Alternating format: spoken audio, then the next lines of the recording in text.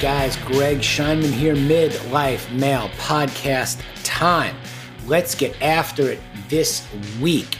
My guest, Dean Chermet. Dean is a chef, a wellness expert. He is an author, and he joins me this week on the Midlife Male Podcast. We talk about fitness. We talk about family.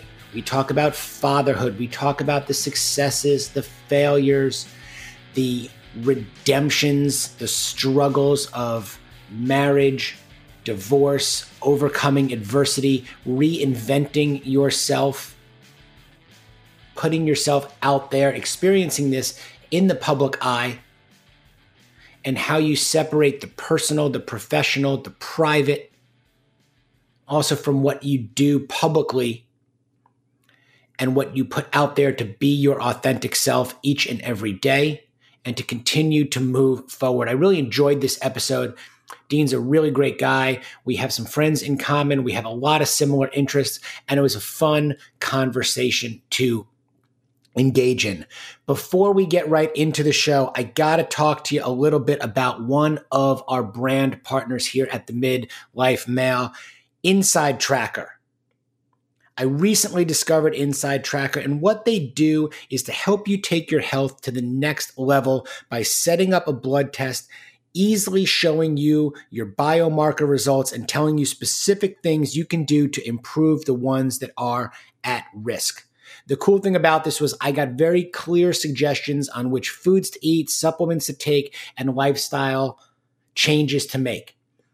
One thing that I always talk about is before you go and jump on the bandwagon, go keto, go paleo, follow some influencer's advice, you gotta know what's going on with your body, with yourself. It's you. We're not all created the same. Inside Tracker gave me a very clear picture of what my body looks like on the inside, a clear measure of whether my diet and exercise choices were helping or hurting me, and a clear idea of who or what to trust when it comes to health, wellness, and performance guidance. If you guys want to take charge of your health and wellness, I could not recommend Inside Tracker more. I know. It's hard. It's confusing. We're busy. We don't have time. They make it simple. They came right to my house, had the blood draw done, in and out in 15 minutes, boom. And then you start getting on the program. So guys, go to insidetracker.com/midlife to sign up. You'll receive 25% off and also receive a free Inner Age add-on. This is a $179 value with any Essentials or Ultimate purchase. It's a really, really cool feature that will tell you your chronological age versus biological age. Check it out. For other information on brand partners of Midlife Male, follow me at Greg Scheinman on Instagram. Go to my website, find the link tree. They're all listed there. And now, let's get into this week's episode of the Midlife Male Podcast with Dean Chermet. All right, guys, it is Midlife Male Podcast time. You have heard the intro, so you know who I've got today and how excited I am to have Dean Chermet here. I just made sure that I get that right also. You got it. Got it right. Nailed it. There we go. So we got the mics going. Okay. Still a little grainy on the video. Got the pronunciation going. I'm basically done now. Like, that's as good as it's going to get, man. The hard part's over. Right now we're going straight to the cold plunge. Okay. The hard part's over. Man, that's new to my life. So I'm getting used to that one. Yeah. So, I mean, first and foremost, like I came across you, on Instagram, you were hanging out with our mutual friend, Seamus Mullen. Mm-hmm. He was putting you through some physical, mental, maybe a little torture in there. And I've been there with him for sure. I was like, all right, let's talk about it. So let me ask you first, what's your morning, routine? That seemed to be new, but like, what's your daily, I wake up and get going? Yeah. So, I mean, for me, being physically active I was a professional dancer and I started that endeavor since I was classically trained since I was 5 years old. So I have to get up and get moving in some way. But like first things first, now I've been in this like celery juice kick but it's like a celery juice, get super hydrated, or drink, 16 to 20 ounces of water. And then it's like straight to the caffeine, get everything going. Even though I'm like a natural, like I wake up at 6 o'clock in the morning, like no matter what. And I have a son, so he's a natural alarm clock anyways. But I've just always, no matter what time I go to bed, like I swear it's like my body just like gets up. So it's usually like the celery juice, either espresso or coffee with like a non-dairy. Like I'm loving the Laird superfood. Like there's this turmeric creamer that kind of feels like, indulgent, but it's still good for you. Yeah. And then within the first 2 hours of waking, I'm either going for a hike. If my son's not here, if he's with his mom, I'm going for a hike, going to the gym. Just I love getting that out of the way first, and just kind of, I know I say out of the way, even though I love it, but it's just like, it's the best way to kind of set the tone for the day. Like, at least I know that I have one thing accomplished, like right out of the gate. And then I just can kind of move into, whether I'm shooting something or if I'm having meetings, whatever. I just know that, there's nothing worse than anticipating a workout at the end of the day. And I'm like, like just kind of sitting there all day waiting for it to happen. So once it's out of the way, I'm ready to roll. That's awesome. So you mentioned your son. When your son's in the house, who else? Anybody else in the house? Do we have pets in the house? Do we have like set the table, your chef, for me? Who's in the house? Yeah. So on a day that it's my son and I, and we get up and we start our flow. I used to have 7 dogs, so I learned quickly that I don't want that many dogs, and I don't have the space and the land. I was living in Nashville at the time. But yeah, he keeps me way more entertained and busy and on my toes than any animal. So we get up, and our normal flow is just, I'll get up, I'll cook him breakfast. He'll, maybe start coloring or do some kind of art project. Like I'm weirdly proactive where I'll try to set something up, not like crazy, but I structure his day where he's not getting up and just starting watching TV or something like that, where I'll set up a little activity or a little coloring thing. So I'll have it kind of curated and let him kind of discover it. And then, he'll start coloring and doing things like that. And then depending what kind of, if he's going to school or whatever, we usually have breakfast together anyways, but and then I'll either drop him off for school or we'll kind of go on little adventures. During the whole COVID time, it was like, as a parent of a toddler, you have to get real creative on things you can do. And, it's hard, just hard for, obviously it's hard for our sanity as parents, but it's also, they need that stimulation. They need to, being out there and, trying to hang out with kids and trying to find which kids were okay to hang out with, because people were freaked out. I was a little more, especially with the little ones, I was a little more, laissez-faire with like, okay, these are kids. Everyone's going to be fine. The fact that they're not going to socialize is going to be way worse than whatever anyone thought, may have happened. Wherever you lie with everything, being respectful of everyone. But for me, it's like, I wanted my son to be socialized. I wanted him to be around other people. And I feel like this message of stay in the house and don't focus on health and don't focus on wellness is bad for the parents. It's bad for the kids. It causes way more tension and stress in the house. So I was just, as much as I could get outdoors, I was all about that life. Could not agree with you more. And how old is he? Just so I know. He's about to be 3. He'll be 3 in August. Okay. So right in the thick of it. Yeah. He's about to be I think the term for it is 3-nager. So yeah, he's it's funny because it's a double-edged sword, right? They're they're discovering their independence, which means they're testing boundaries and pushing you.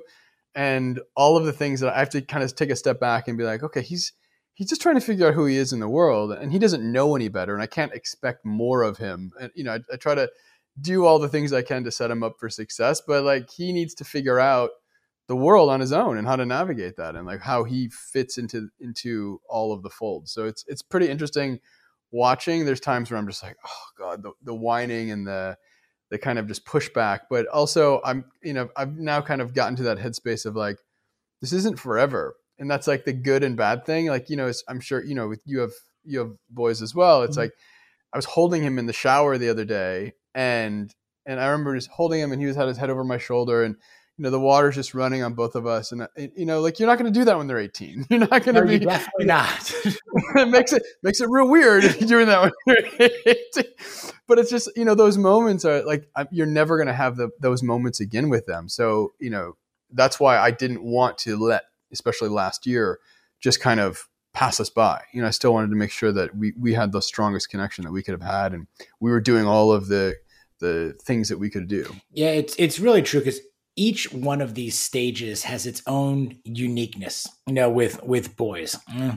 And they're all great. You can go back and maybe do the report card on certain stages, especially now that mine are getting a little bit older, but certainly now as they've gotten older, when you want all of it back. There was no bad time or stage. You may have felt certain times, were a little bit more stressful, than before, but every one of the stages has something unique on it. And as they get older and as they get closer to leaving home, going off to college, doing it, you just want so much of it back, or to embrace every minute that you still have. But they won't get out of bed. I can tell you that. It's very, very challenging to get their asses out of bed at this point and to do nearly as much with me as I would like them to do. But well, that's the thing too. I think that there's, people like to say like, oh, this is the best stage. This is the best stage ever. Like this is the best time. And I think that it's like, it's an evolving concept, right? Like all of them are the best times. They're all going to be times that you cherish. And I think you just keep building upon those memories. I would never want to, I would hate to be talking with, like you have 18, teenage boys who are like, men now, and saying like, oh, the best time was when you were 5. It's like, no, the best time is now. It's like, today is the best time, whatever time you have right now. So, looking back with fond memories, but I think that, that quote unquote best keeps, it keeps pushing forward. And I think we're never meant to like put a period or a finality at saying, like, oh, you were so great when you were 7 and now it's really fucking hard. and it's the perfect point in a way for where we're going with midlife male and for what we're talking about, which is this midlife does not have to have this connotation of like, we're done, now like the best is all behind us. As you said, it doesn't need to be this crisis period. It doesn't need to be this dull complacency, redundant kind of, oh, okay, like I made it into my 40s or 50s. So now like I'm not playing anymore, or I'm not doing it anymore, or okay, like we got to flip that connotation, and the notion that, again, you stick a pin in something and go, okay, all your best days are behind you. Like that's not really a great way to live going forward when you have a lot of life, still ahead of you. Yeah, especially in today's world where everyone, especially, when you're as conscious about health and wellness as we are, and hopefully more people are getting to be that way. Like the timeline is getting longer. So it's not just like, oh, get to retirement age or whatever. I mean, for me, like retirement is a concept. Well, first off, I just turned 40 last year.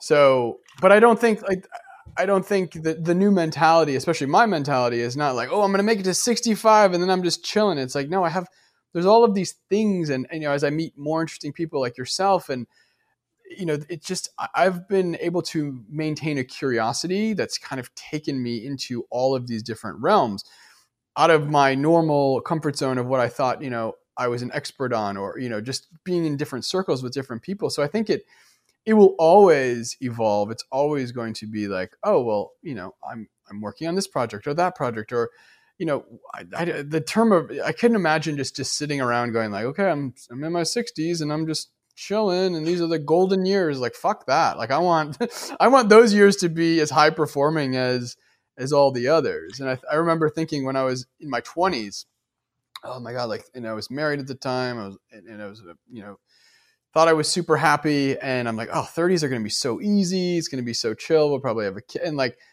everything got turned on its head. I went through like a shitty divorce. I moved across the country. I was living in LA. I moved to New York. And like, you need to have those moments in your life. Like there is no cruise control, and you need, it's those things, as shitty as they seem in the moment, it's a reminder of like what you're made of, what you can do, and how much potential you have left. And I think that people sell themselves short, and and they used to, especially in the old mindset of like our parents, it was like, you did this job and you showed up every day and you did that thing for 20 years and then you get a gold watch at the end of it and say, cool, like, whatever, you're on a pension or you were whatever, like that.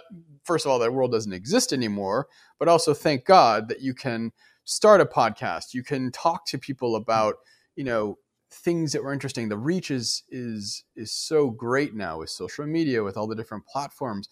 I mean, I've developed insane amounts of business and connections through Instagram, that didn't even exist, 10 years ago.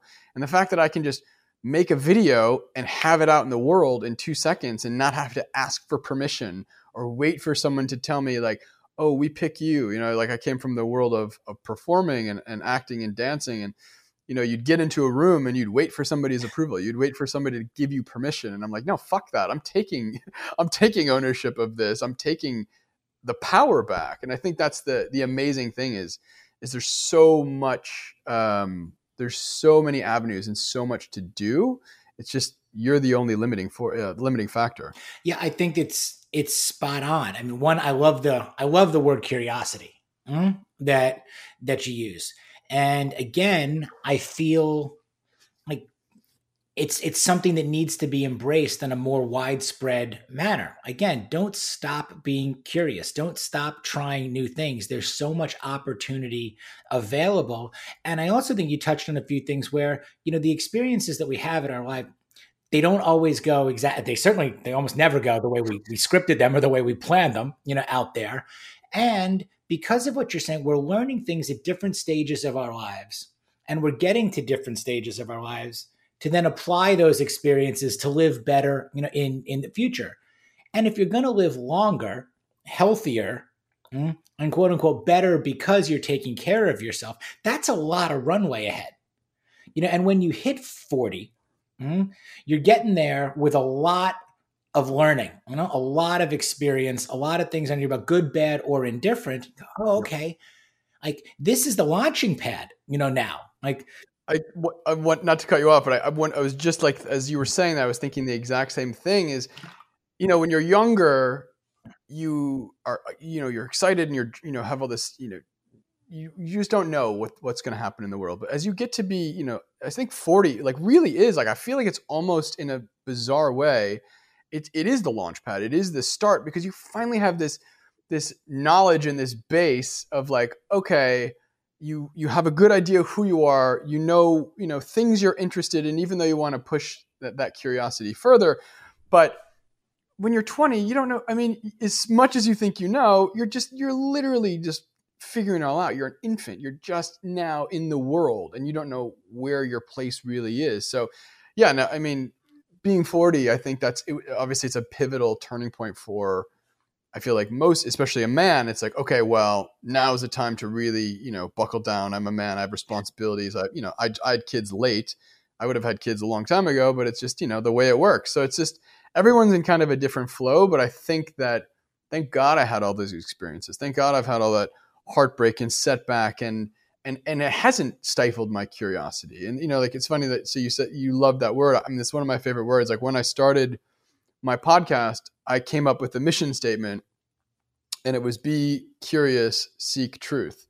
And that was just kind of like my mantra and I was like, oh, that just kind of became my, it had been the mantra for my life, but I just now codified it and put it on a piece of paper and it's like on a board. And I'm like, okay, that's the lens through which I'm going to see everything and produce everything for that. And I think it's great because the notion of curiosity, I think, can be scary, to men.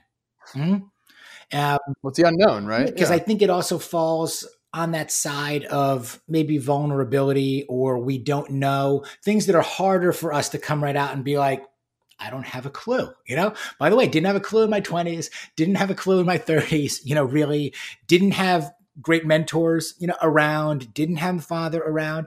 So you pick things up and you learn late, whether they're through conversations with other men, you go, oh, like that's good information, or I listened to that guy for 2 years. That was 2 years I'll never get back. Like you pick up things and you learn and you evolve. So I think pushing the acceptance of being able to continue to say, I'm curious or embrace curiosity. And then another one, like I try to work off of, what I call the 6 F's, and I'll go through them with, there's family, and then there's, fitness, and there's finance, because you gotta have some money to do something.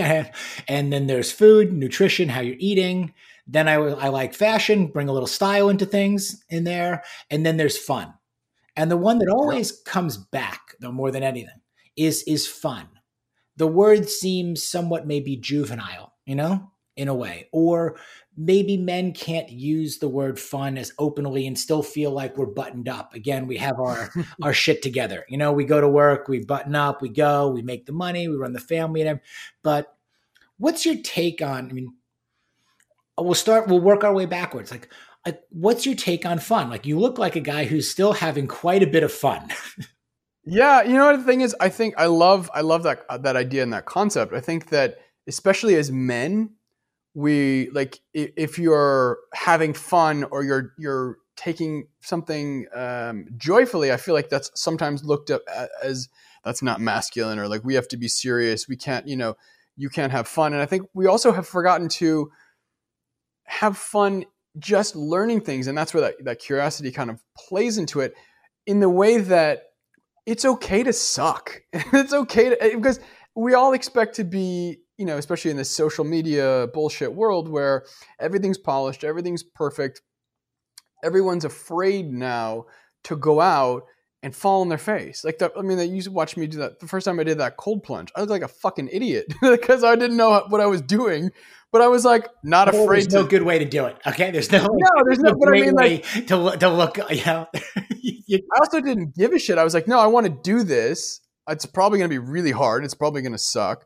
But I think that more people should just get comfortable being uncomfortable, get comfortable doing something that's out of their wheelhouse. Like I would go, like for me, like especially coming from, I danced, I wrestled, I ran track, coming from athletics, coming from performing, we all love to focus on the stuff. It's like when you see people in the gym doing bicep curls, it's like everyone likes to focus on the shit that they're good at and the stuff that they like, but you don't see a lot of people deadlifting. You don't see a lot of people doing stuff that sucks. And that's the stuff that will make you better. And that's the stuff that when you get to a certain level, it all comes out in the wash, and those holes in your games and all the things you weren't working on, whether it's, not just working out, whether it's, for work or, there's a gap in your learning. Like, just for me, like I'm just a crazy autodidact where I didn't go to college, and it's always kind of been a chip on my shoulder. I mean, I say that lightly because I started working when I was 17. I was scouted by an agent, but I didn't do that whole experience. But I was crazy about being self-read and crazy about educating myself about anything that I was curious on. I want to know every single detail because I don't want there to be holes in my game. I mean, everyone has obviously lapses in what they know, but for me, like I go, okay, like it's like an onion. Like I know this, okay, now like keep peeling it back. Like where can I go? Where is this going to lead me? And just to be unafraid of that, I just would love to just empower more, especially men, because we have such fucking egos, to like not be afraid to just suck and not be afraid to just go, okay, day one, most people suck at most things because you just don't know what you're doing. Mm-hmm. And then you start to slowly, then day one becomes day two, becomes, day 300. And you're like, okay, cool. Whether it's running, whether it's lifting, whether it's whatever the endeavor, you got to start, I know it sounds cliche, but it's like you take that small bite in that first step. So, and you're going to, that's kind of where I approach over time. It's inevitable. If you keep doing something, you're going to suck less at it. The broken clock is right twice a day, as they say, like invariably you're going to pick some things up if you do things consistently, and you're going to get better. And also shaking that stigma a little bit of that it's a waste of time, that fun is a waste of time. We should be, there are other things that we should be doing that are quote unquote more important, and even sometimes we say it to our kids, like, stop, but we need this.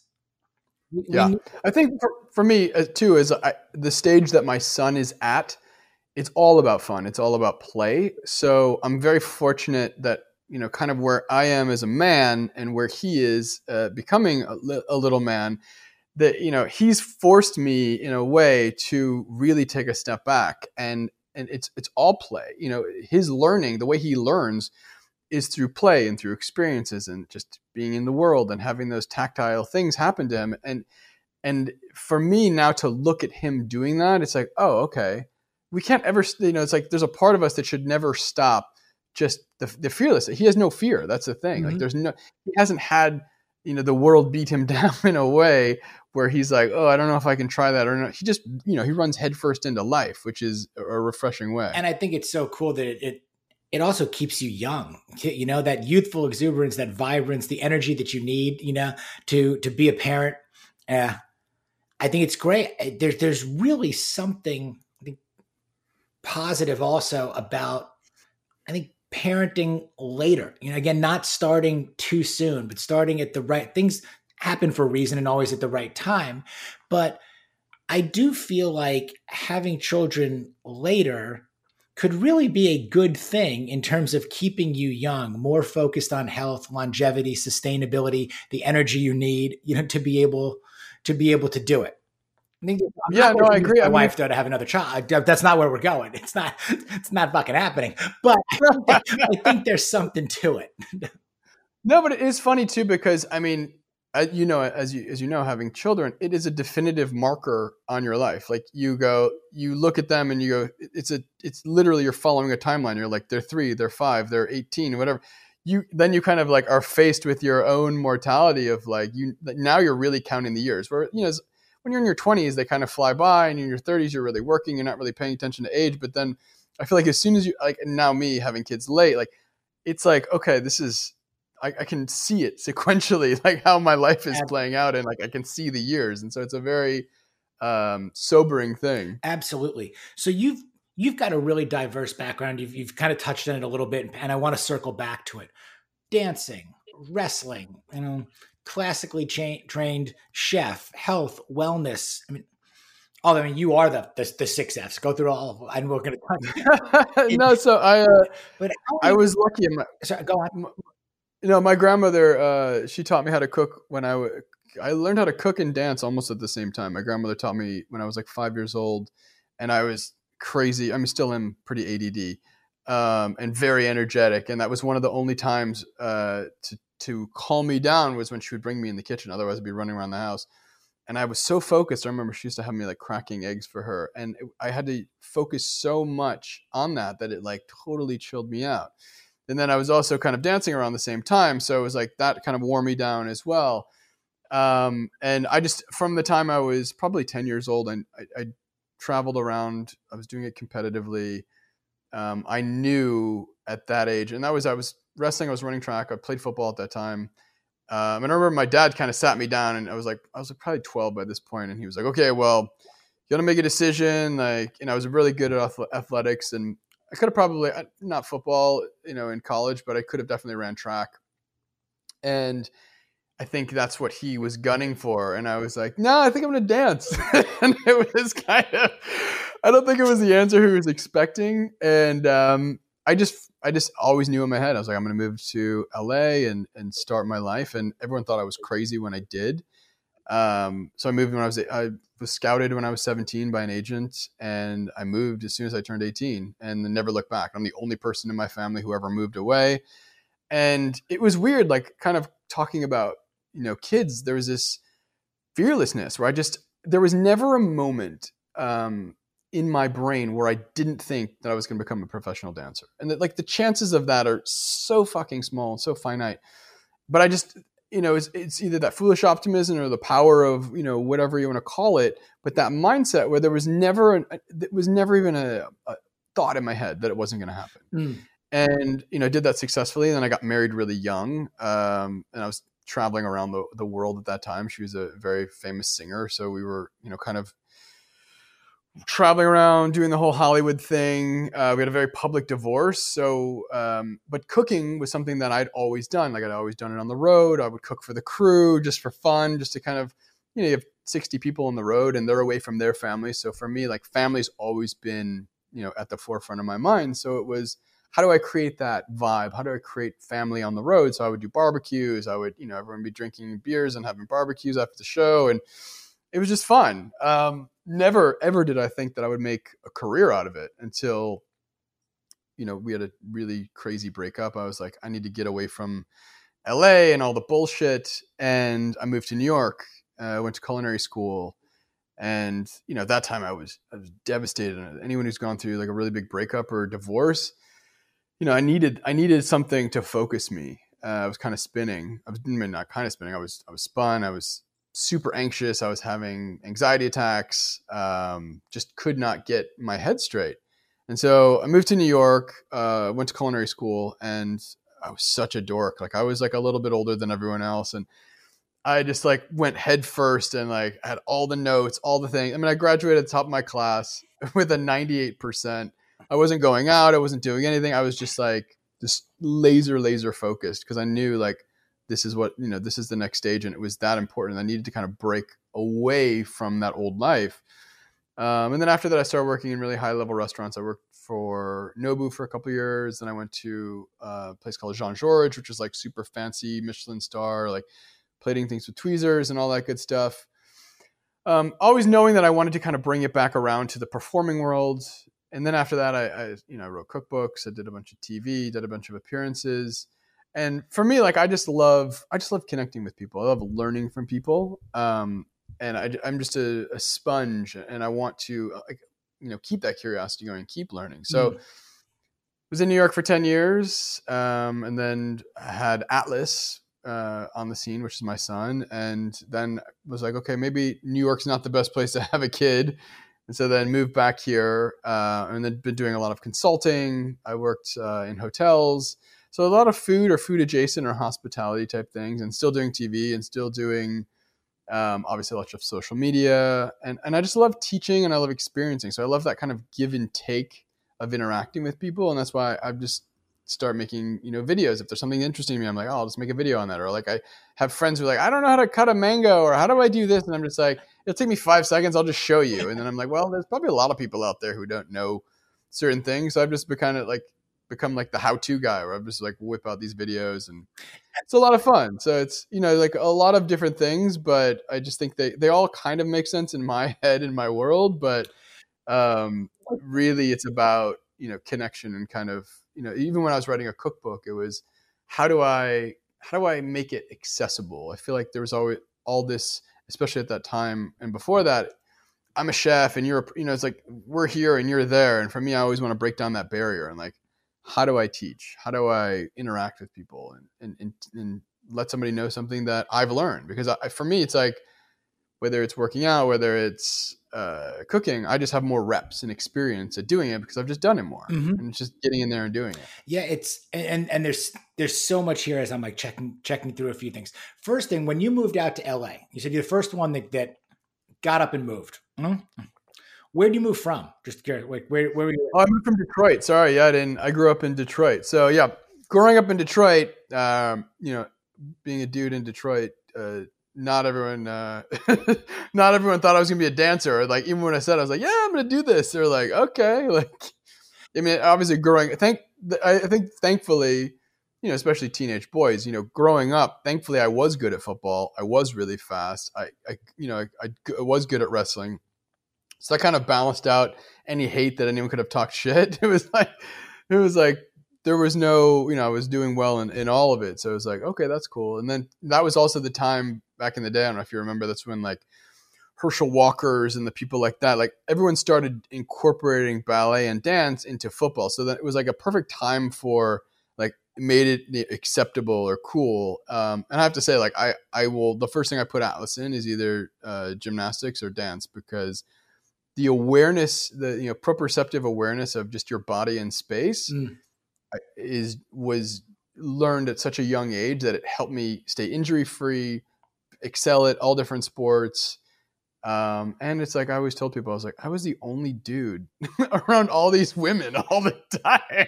It's like, it's actually kind of the greatest to be like, and I was like one of the only straight dudes. So I was like, this is like fishing with dynamite. What are you talking about? Clearly wise beyond your years. So I went to University of Michigan. So hopefully, hell yeah, you're a go State Blue fan or whether you're a Go Blue fan or if you don't really give a shit at all. But I actually spent quite a bit of time in Michigan, went to school there.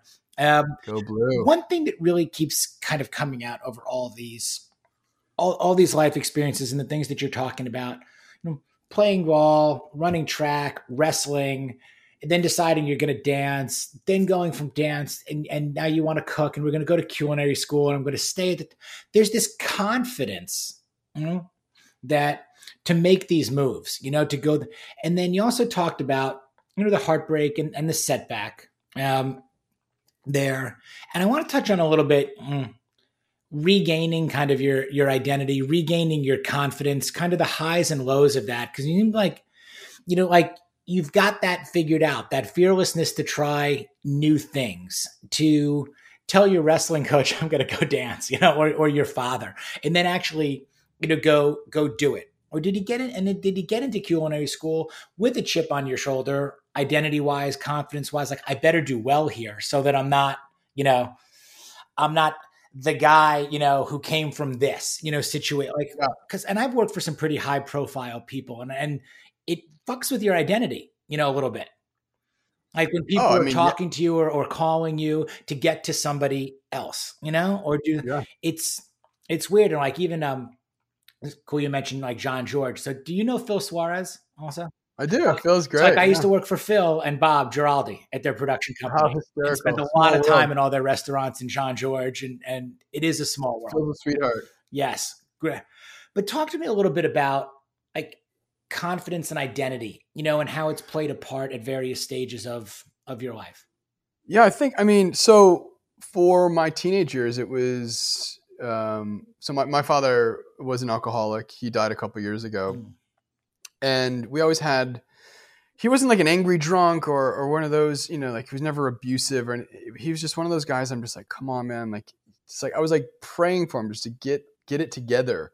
So I didn't, and then he was diagnosed with cancer when I was, I think 12 years old, something like that. So from like, and his way of kind of dealing with that was to kind of just step back and disappear. I remember he moved kind of away and he was doing treatments and doing these things, ended up, surviving.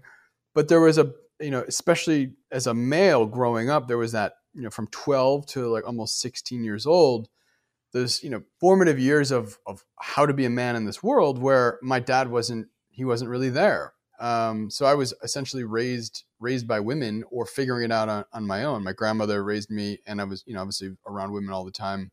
I have sisters and dancing. So for me, like it was all trial and error. And I didn't know what was right, what was wrong. I was just kind of, figuring it out. And I think that is why also that I got married really young. I was 21. She was 19. She was insanely famous.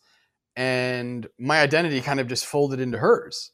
And for all of the things that I knew in my knowledge, I was like, okay, or where I was going in my world, I was thinking to myself, how am I supposed to have a successful relationship if I'm going this way and she's going that way? Like, why don't I take all my creative energy and I'll put it into her? And we had a very successful working relationship. But in the process, I had completely lost my identity, my goals, the things that I wanted, my independence. And like you said, there's, someone calling you to look for somebody else, or, I was never like going to get, and that's casts a very long shadow, and to get out of that, was insurmountable. But I felt like at the time, it's like, we're working together, it's fine. But then of course, animosities start to build up over the years. And, when one person's not having their needs met and the other person's not acknowledging the work that you're putting into a relationship per se, there's those kind of little chinks in the armor, and it starts to build up. And obviously, we ended up divorcing. And it was great though, because I didn't know who I was. And now I'm almost 30, and I'm like, I felt like I was, in my 20s, and now I have to figure out like my whole life again and restarting. And that's why I think just moving to New York was so paramount for me. But yeah, I think that there are times when you do lose your identity, and even now, it's like, I feel like going back to what we were saying earlier, like I just now feel like in the last couple of years, I value my alone time, which I didn't know how to be alone. I didn't know how to be independent because I was so used to being in relationships all the time. And so now, like, in a new relationship, And I'm like, no, actually, you can do your thing. I'm going to do my thing. And like, I have that autonomy, and I'm not apologetic for that autonomy either. And I think people always apologize for wanting to do something on their own, or take a step back from a relationship. And when you're in a relationship with someone, you're around them all the time. You need that separation, and we rely too much on that other person for so many things. And that was never the way that relationships or marriage or anything was structured in the past. It was very like contractual, right? It was like, you're a man, you're a woman, you have kids. You weren't looking to that person in the 50s to open your heart up and tell them all the things. And, it's just too much for somebody, for anybody, whether you're the man or the woman. So, having a positive group of men around you, or women or whomever you are, is such an important part about understanding who you are. I think there's so many, again, just great, not only great words, but great concepts that you're talking about, whether it's, being unapologetic, or being alone, which doesn't mean that you're lonely, either. Or right. Building in empty space to allow you to do what you want to do, in your day, your significant other to do what they want to do. And these are concepts that, at least even for me, have kind of come to the forefront again much, much later, from periods of time where there was way too much codependency, there. Oh, yeah. Every minute of the day, like, had to be full. And if it wasn't full, then it would remind you of all the things that you weren't doing right. There was just perpetual motion or busyness versus productivity, there.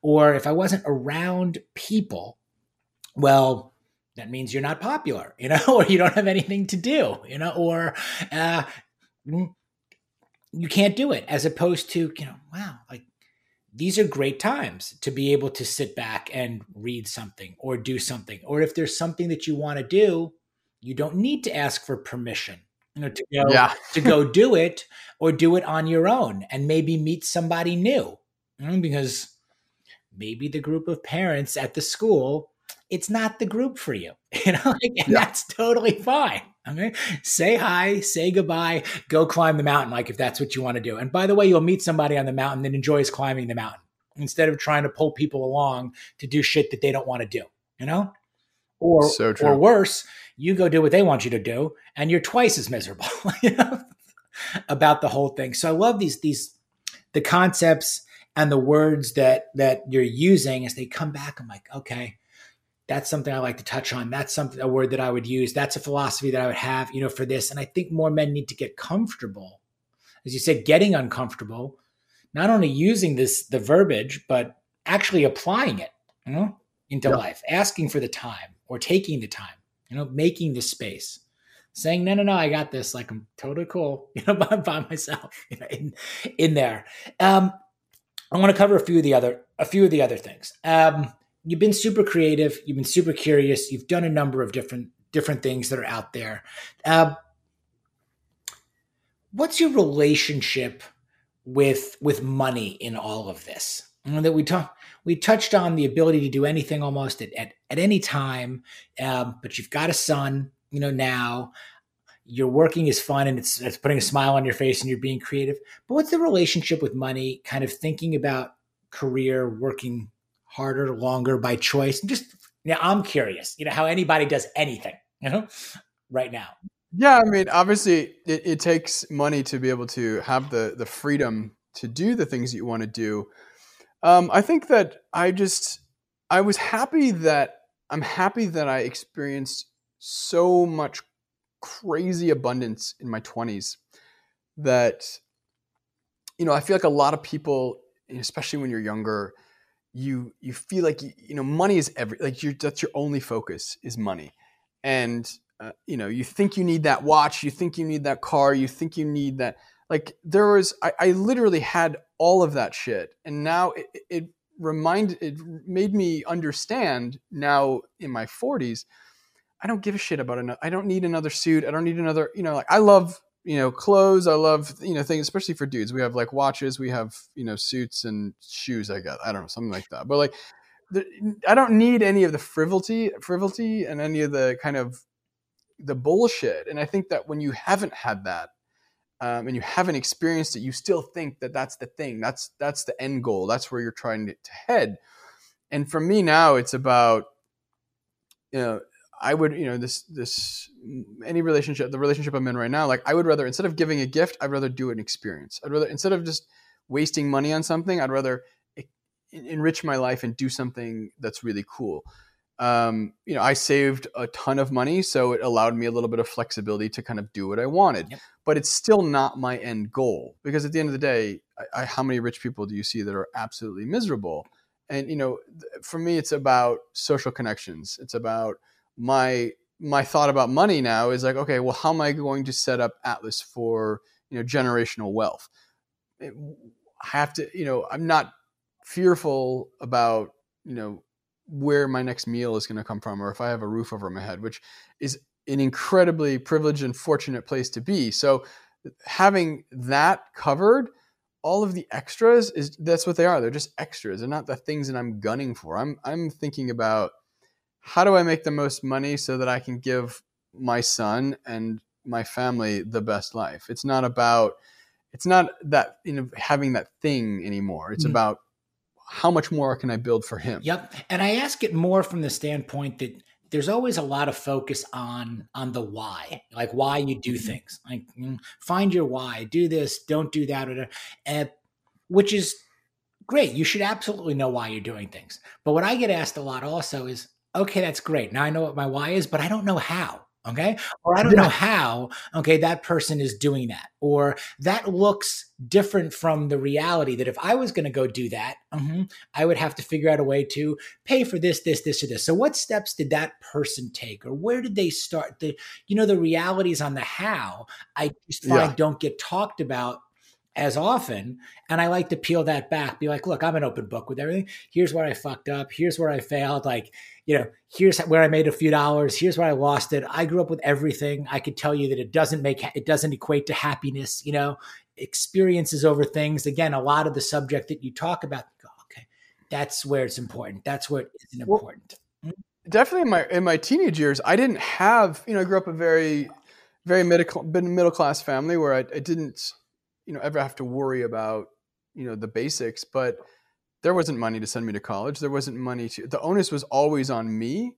So my relationship to money was like, I better fucking make it or else I'm going to be screwed. So I moved out to LA with $500 in my pocket and I was sleeping on couches, and I got a real job working retail, selling clothes at Club Monaco. And then, and then I slowly started booking. And then, by the end of my first year, doing commercials and film and television and all that, I was like, ended up making like $250,000, which is like that amount of money in my family where I grew up was just unheard of.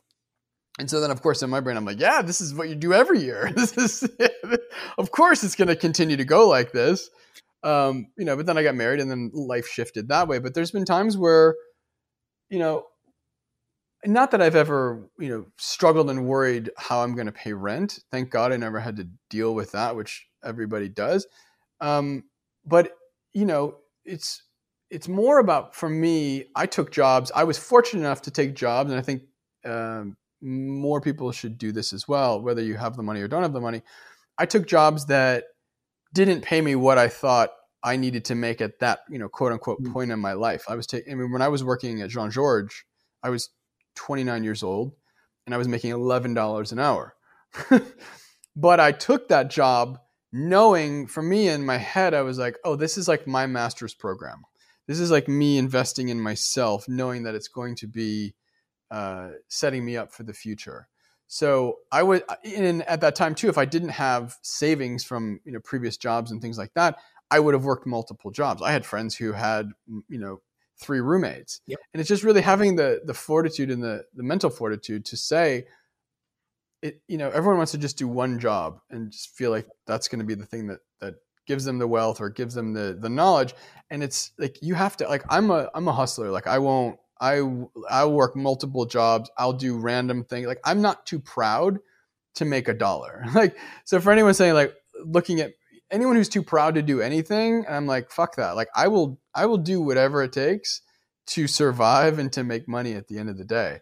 So I'm that fearlessness is always just it's not, I guess it's not even fearlessness. It's more of like fear of failure. Like, and there was never a fallback plan for me. There was never like, it was either I did it or it didn't happen.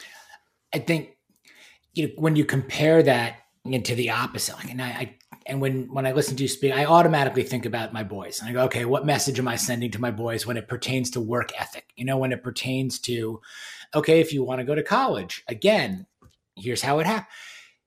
And I came up in the exact opposite, which was I had absolutely like, everything was just kind of there, it was just kind of there. And then my father wasn't there. My father had cancer too and passed away when I was 17. So he didn't beat it. But from a financial standpoint, for us, everything was always around except for him.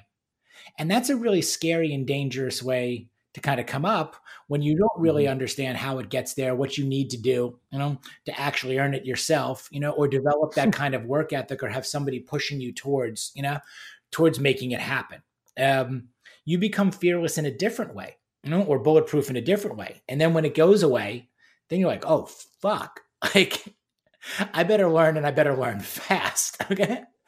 Yeah. On this. So I think, both sides have obviously value, to them. And we get back into the how people get where they're going at what stage, what you picked up in your teens and your 20s. Like, I don't think I picked up until I was in my 30s overall. Yeah. Well, it's funny that you say that, like, having all that abundance and then it going away. I mean, that was kind of me going to New York, even though I did save money and it allowed me a little bit of a cushion. I went from touring the world, flying on private planes and, having giant houses to living in an apartment in New York. And like, thankfully I could afford that apartment with my own money and I paid for, culinary school. But there was a very big shift in my life. And it was like, okay, well, that world doesn't exist anymore. And that's not the world that I want anymore. It's like, this is the new world. And this is the new, like, okay, I have to budget. I wasn't just going somewhere and, like my whole 20s, it was not that I was always waiting for the other shoe to drop because it's just a very Midwestern upbringing. But like, it wasn't normal for me to go to a store and spend thousands of dollars on clothing. I would watch, my ex was a professional shopper and I always felt weird about it, but it just becomes normal and it's not normal. And then when it goes away, you're like, okay, well, I need to like figure out how to budget and what I'm going to do for the rest of my life. And I was making no money at that time and in school. So it gets real quick. It does. That was my move from New York to Texas. When I was like, okay, done with New York, going to Houston, where my girlfriend at the time, now wife, it's like, when I moved to Houston, it's like, okay, I can be anonymous here. I can start fresh. There's no preconceived notions. There's almost no ego, anymore. Like, I didn't know anybody other than her, down here.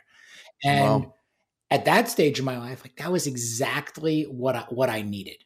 Because the pressure of being in New York or being anywhere where I grew up, it just didn't have great memories. The pressure didn't feel good. And it was just not what I wanted to be a part of. So I think that exists for people too. Again, like the opportunities, you don't need to be in the same place. You can change things up if you want to, people, places, experiences, things, and start to paint your own picture of what quality of life actually really looks like. And everybody's definition of success, I think, is different. Everybody's got a number. I ask that question to people all the time. They're like, hey, like, what's the number? Like, if I threw it out to you right now, like, what's the number that lets you just enjoy, or you think you could just enjoy? Spend more time with your kids, have more experiences. What are you missing right now? Or are you not missing anything? I don't know, maybe you're banking way too much, because as my grandma said, like, coffins don't have pockets. Like, you're banking a shit ton, but you're not having any fun, dude. Like, there's that too. It's true. No, I think you're right. Like, going back to the fun thing is, seeing money pile up in the bank account that doesn't do it for me. Like you said, I'd rather do rich experiences and share that wealth with my friends. Yeah. The dying at your desk thing doesn't sound so exciting. No, and I think that's the thing, especially with what the last year brought, is that I think it was a wake up call for everybody. It's like, we don't need to be in offices. We don't need to be, doing the shit that we don't want to do. And all the people who were doing kind of side hustles, what became their main hustle, really were like, oh, I don't need to show up to this shitty place and deal with these assholes when there's a way to connect with people. I can turn my camera on and coach people or teach people or interact and learn or get better at something else. It was hopefully it raised just awareness of people's capability again. Yep. So you mentioned it before. You're like the how-to guy, on a lot of things. Now you make great videos. Yeah. Let's talk a little bit about this. Now we're going to go into kind of the food of things as I work through. Yeah. What's your philosophy on food and eating? Mm-hmm. Like the way people should approach food, or the way you approach food? Mm-hmm. Oh, wow. So as far as food and eating, I think just from a chef perspective, I'm always like, try everything, get into everything. From a nutrition perspective, I think people focus so much on this diet, that diet, and they vilify this food, or this food's the best. It's just, at the end of the day, for me, I don't get hung up on, this food's bad, this food's good. It's about timing, right? This food is optimal for whatever I'm doing in this activity, or this is suboptimal, or whatever. And it doesn't mean that a plate of pasta is bad. It just might not be great to eat a giant bowl of pasta and then sit at your desk all day. Or like kind of just lining up the food with the activity, but not saying that this is bad or this is good. And just kind of removing that. Obviously, if people have predispositions to something, or you have something that you definitely need to cut in or out of your diet, take in or out of your diet, that's another thing. But I don't like this, this diet's great, or this, I'm keto or I'm paleo. It's like, just fucking eat nutrient dense food, from the highest quality source you can. If you want to eat meat, make sure it's responsible meat. If you want to eat, it's just, I don't like this, like, this is bad, this is good. People don't think about how that kind of trickles down into other things, even beyond just your plate, where there's, everyone's like, oh, I'm going to stop eating meat. We should stop eating meat. Well, there's a whole industry around that. And there's a bunch of people whose lives depend on that. And if you can do it in a responsible way, I'm not a fan of factory farming, but we've been eating meat and we've been eating vegetables and we've been doing things for thousands of years. So it's just trying to find the most logical way that's the best for the planet and the best for what you put in your body. So my relationship to food is kind of, I will fucking eat everything. I will eat anything. And if someone has me over to their house and they want to make me something, like, I'll happily eat it. And I don't give feedback unless someone asks me. That's the other thing. Everyone's like, oh my God, I could never have you over for dinner because I wouldn't want you to judge me. And I'm like, how much of an asshole would I be if you have me over for dinner and I'm like, well, actually you could have like seasoned this a little. No, it's like, I'm going to enjoy it. If you ask me for feedback, I'll give it. But the fact that you went through the trouble to make me a meal, I'm nothing but gracious. It's a great approach on things. I could not agree more about the overemphasis on just following fad or trend, or people just jumping into, diets or yes and knowing things without any real rationale behind it, at all. And not knowing how their bodies do or do not respond to certain things. Never actually starting with fundamentals or education. Well, that's the thing. I think there's probably, they're just like, well, oh, look, so-and-so with 1 million followers says to go jump on, this thing right now. So let me go order $300 worth of that product or products. And now I'm going to go be keto for like 3 months.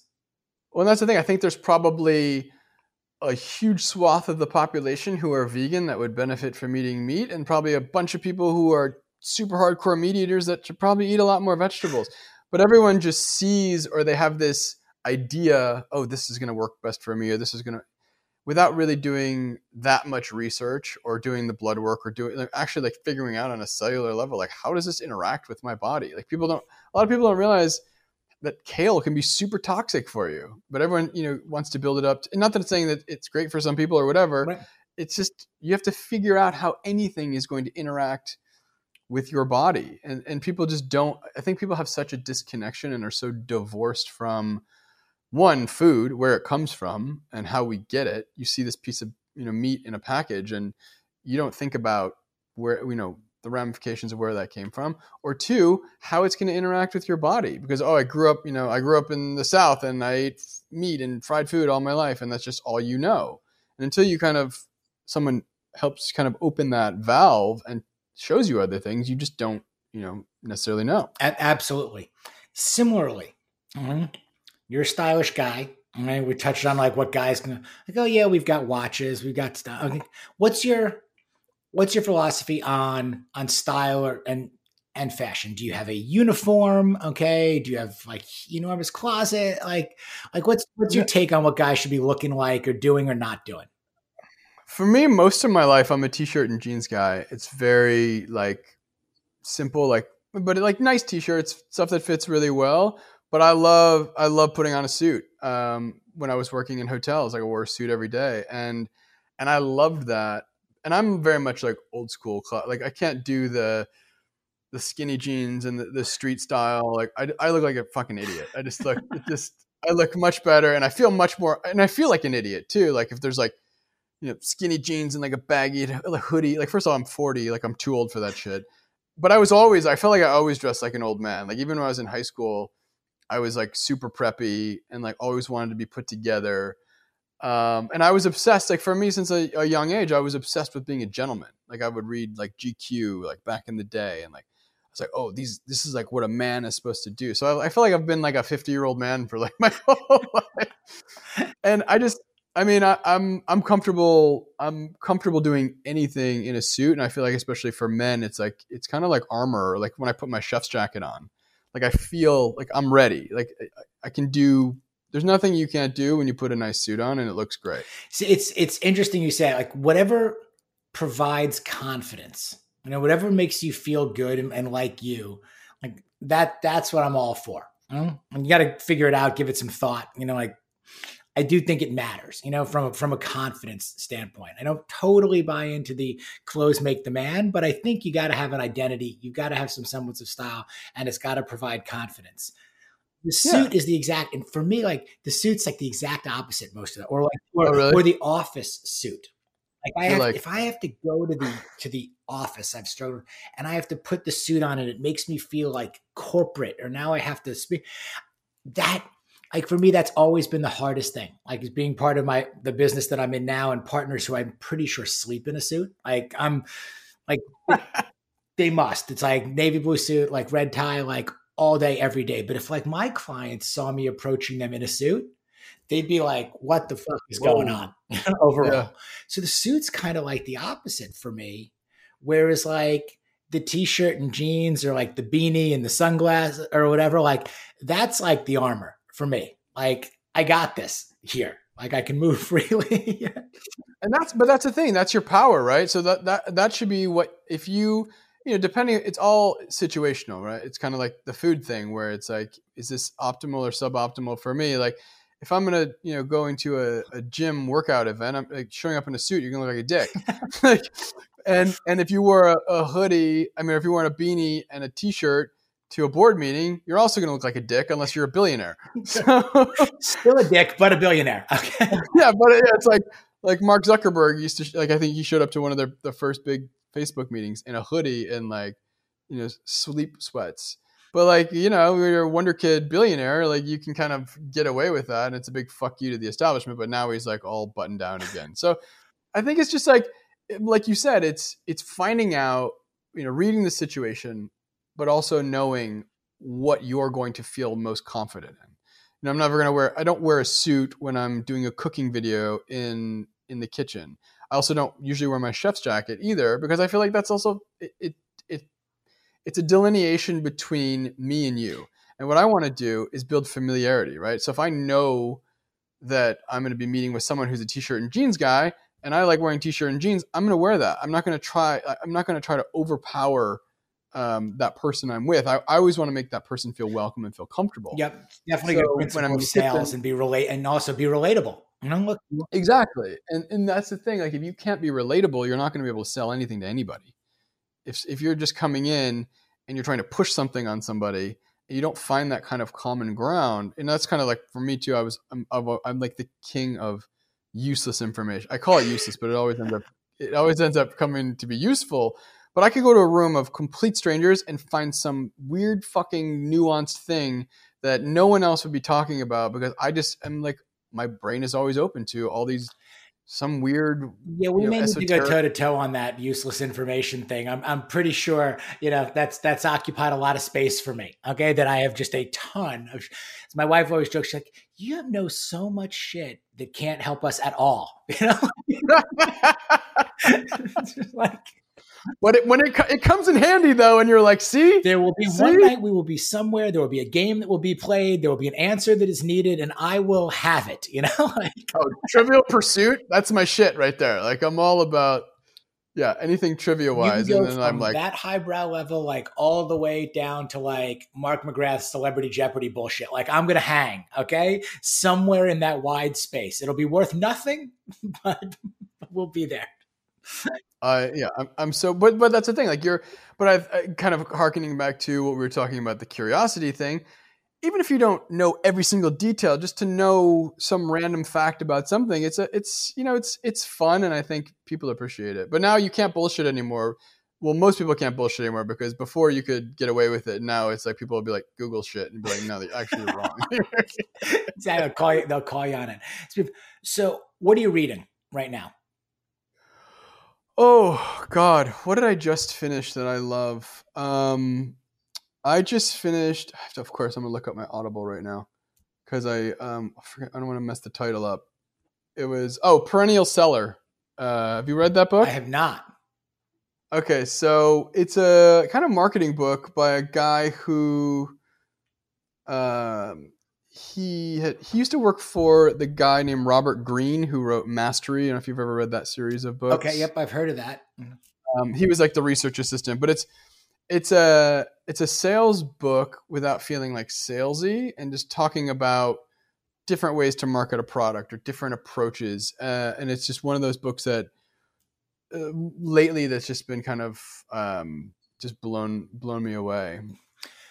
And then I'm reading, funny enough, I'm reading with my girlfriend. She and I are reading a book called Finding and Keeping Love, which is we're doing it together.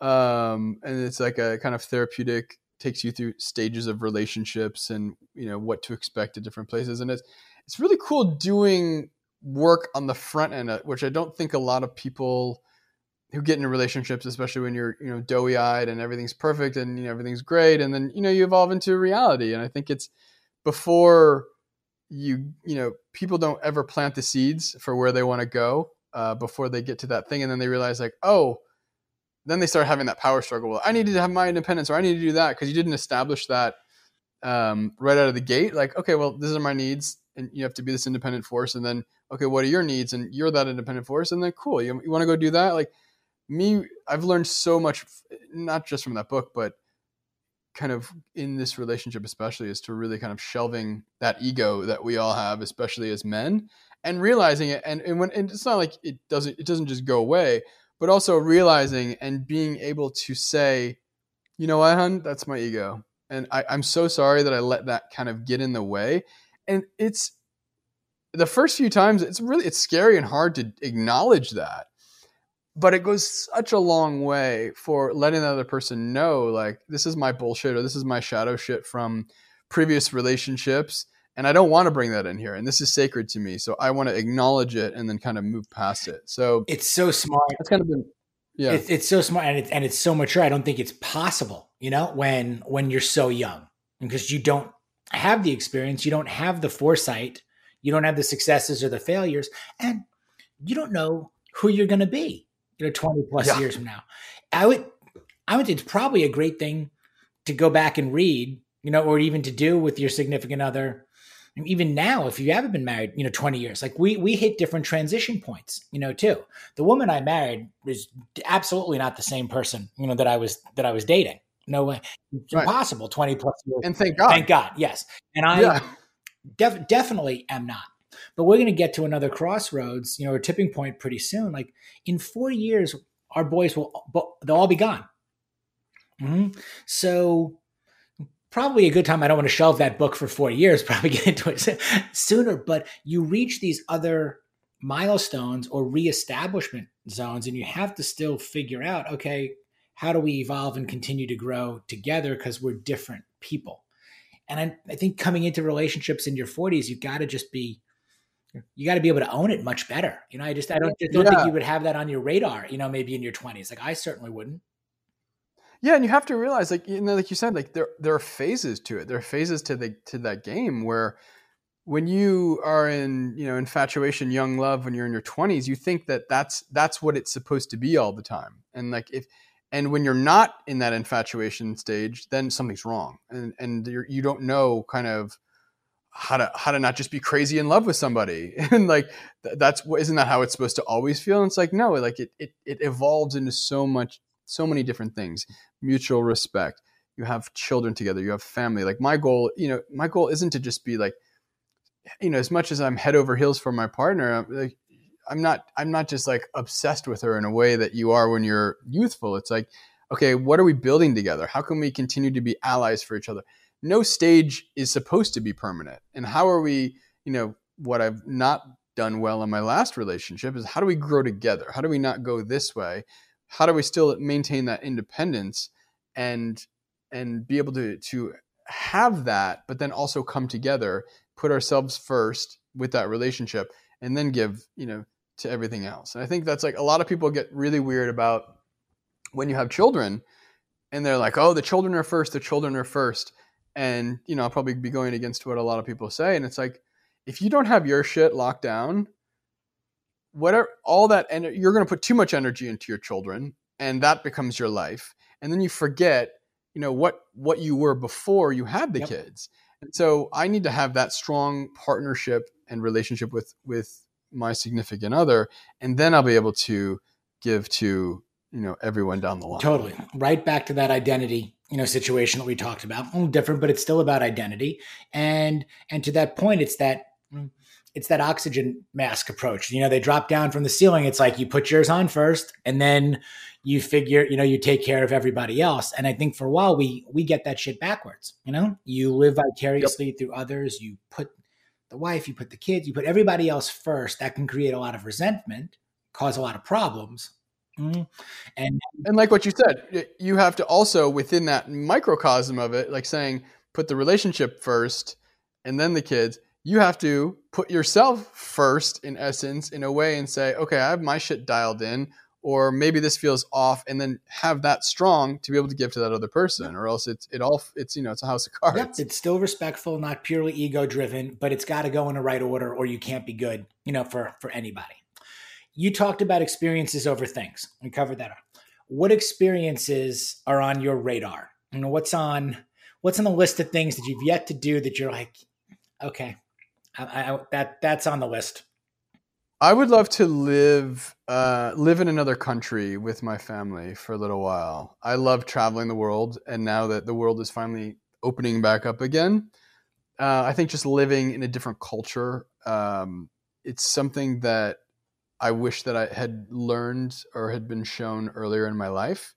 Because I learned more, as much as I said, I have that chip on my shoulder for not going to college. Being able to travel the world, being able to experience different people, different cultures, especially as Americans, where, we think we rule the fucking world and we know everything. And you do have that ego about you. And I never learned more than when I was traveling and experiencing and seeing things. Like I was in Thailand a couple of years ago, and, I ventured off into the jungle. And I remember, I was like kind of just riding my bike, and I went to go buy a coconut or something like that. And I'd give the woman money, and I didn't know and she didn't have enough money to give me change. So I guess I'd given her a bill that was too large.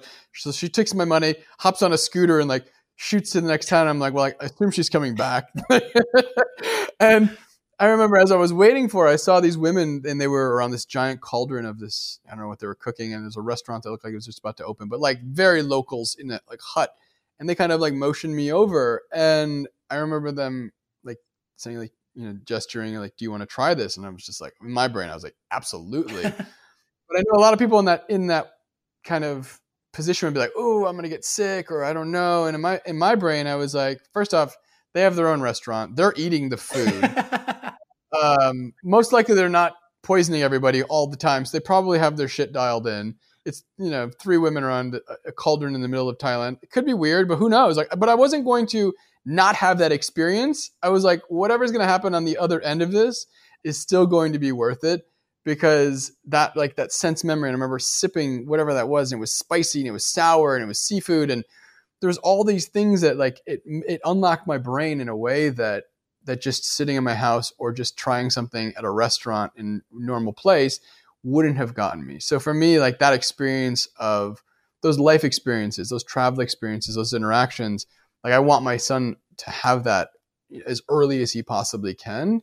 And I think it'll make him understand that the world is so much larger and there's so much out there in a good way, to where, you get in your own head and you get in these cyclical ways of thinking, and you don't realize that you can, especially now, you can be anywhere you want in the world at any time. Absolutely. And that's exciting. And do so much, from anywhere that we've learned. Absolutely. What are you working on right now that you're real excited about? You've always got your a lot of irons in the fire, and a lot of things, but what are you pumped about right now?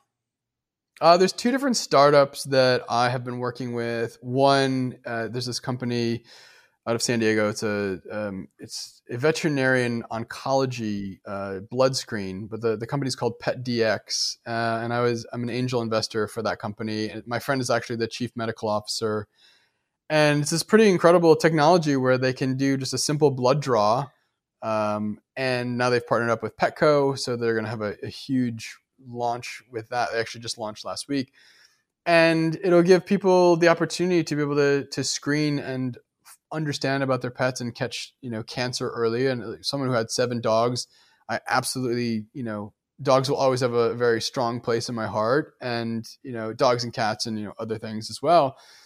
And it's just, it's a really exciting company, and being able to kind of help our friends who help us so much, and catch things at an early stage is something that I was like, take my money, let's go. Hopefully they can get it to where it is, and it's a really good investment, but also it's one of those things that makes me feel pretty incredible. Great. And then the other thing is our mutual friend Seamus is starting an olive oil line. So I'm getting involved with him as well on that, and hopefully we're going to be working together doing something fun, kind of as it all kind of interconnects. Yeah, I'm super excited for him and what he's working on, for sure. Such a good guy. Great idea. He really is. He is like, he's almost just too, he's from Vermont. So it's like, he's just like so nice. And it reminds me of I grew up in the Midwest. So it's like that affability and his work ethic. He's just such a great guy. And he and I just randomly, I was telling him about something else, and he was like, telling me about, kind of giving me the elevator pitch. And I was like, I'm in, let's go. He was like, really? And I was like, yeah. And so then we've been hanging out a lot more. We knew each other from New York. We were actually on the board of this organization called Wellness in the Schools. And we would basically go in and you teach kids who are, from different backgrounds how to have a healthy relationship with food. And they have a big gala and they raise a bunch of money. So we'd always kind of been in each other's worlds, and we knew each other from New York. I bought a bike from him.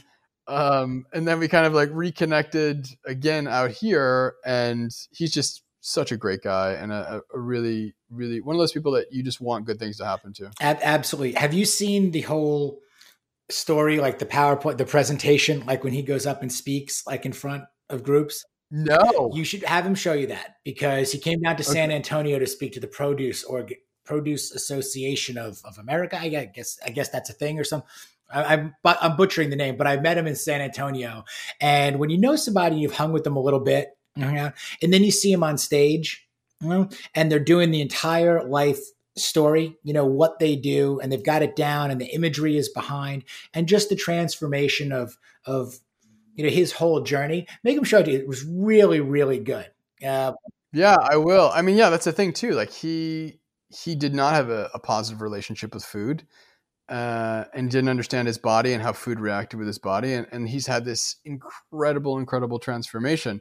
One thing that shocked me, I remember that one of the first times I ever heard him speak beautiful, perfect Spanish. I don't know if you've ever heard him, him flex his Spanish skills. I'm like, why aren't you doing this in your videos and online? And it helps with us, because we're talking to producers in Argentina and things like that. And he's obviously lived in Spain, was a very, very successful Spanish chef. But I'm like, dude, you need to flex this muscle more. Totally. Well, that stuff is terrific and all exciting. And again, it's, doing good work with good people, for the right reasons is what all this stuff is all about. Dean, where do people find you also? So it's pretty much my name everywhere. So on Twitter, it's Dean Shermay. Instagram, Dean Shermay. Literally everything. It's either at Dean Shermay or Dean Shermay. SHEREMET. Bingo, which makes it simple. Guys, check him out. Follow him. Watch the videos. Okay, see what he's doing. One day he's playing guitar. One day he's fitting in a suit. He's cooking a bunch of stuff. Okay, It's really fun. It's really entertaining. And you're going to pick up some tips and you're going to take them with you and you're going to learn a bunch of stuff. Dean, thank you so much for coming on, man. I really, really appreciate it. Thanks for taking the time and having me on. I really appreciate it. I will, one day we will have to meet out there. We will have to go through the workout. We'll have to go through the contrast therapy and get on those bikes and talk olive oil too. So I'm down, and I have no problem taking it. It's funny. Like, I love Houston. I think it doesn't get the love that it deserves, and it's a phenomenal city. So I look forward to visiting. I agree with you well. there. It does not get the love that it deserves. Come down, be my guest anytime. We will eat our way through this city. I do think it is one of the greatest eating cities around by far. So I'm gonna try anything and everything. Come on down and be my guest. Hell yeah. All right, guys. Dean Shermay, Midlife Male Podcast. If you like what you hear, please give us that 5-star rating. Leave us a nice review. Go follow Dean, as we talked about. I am here every week.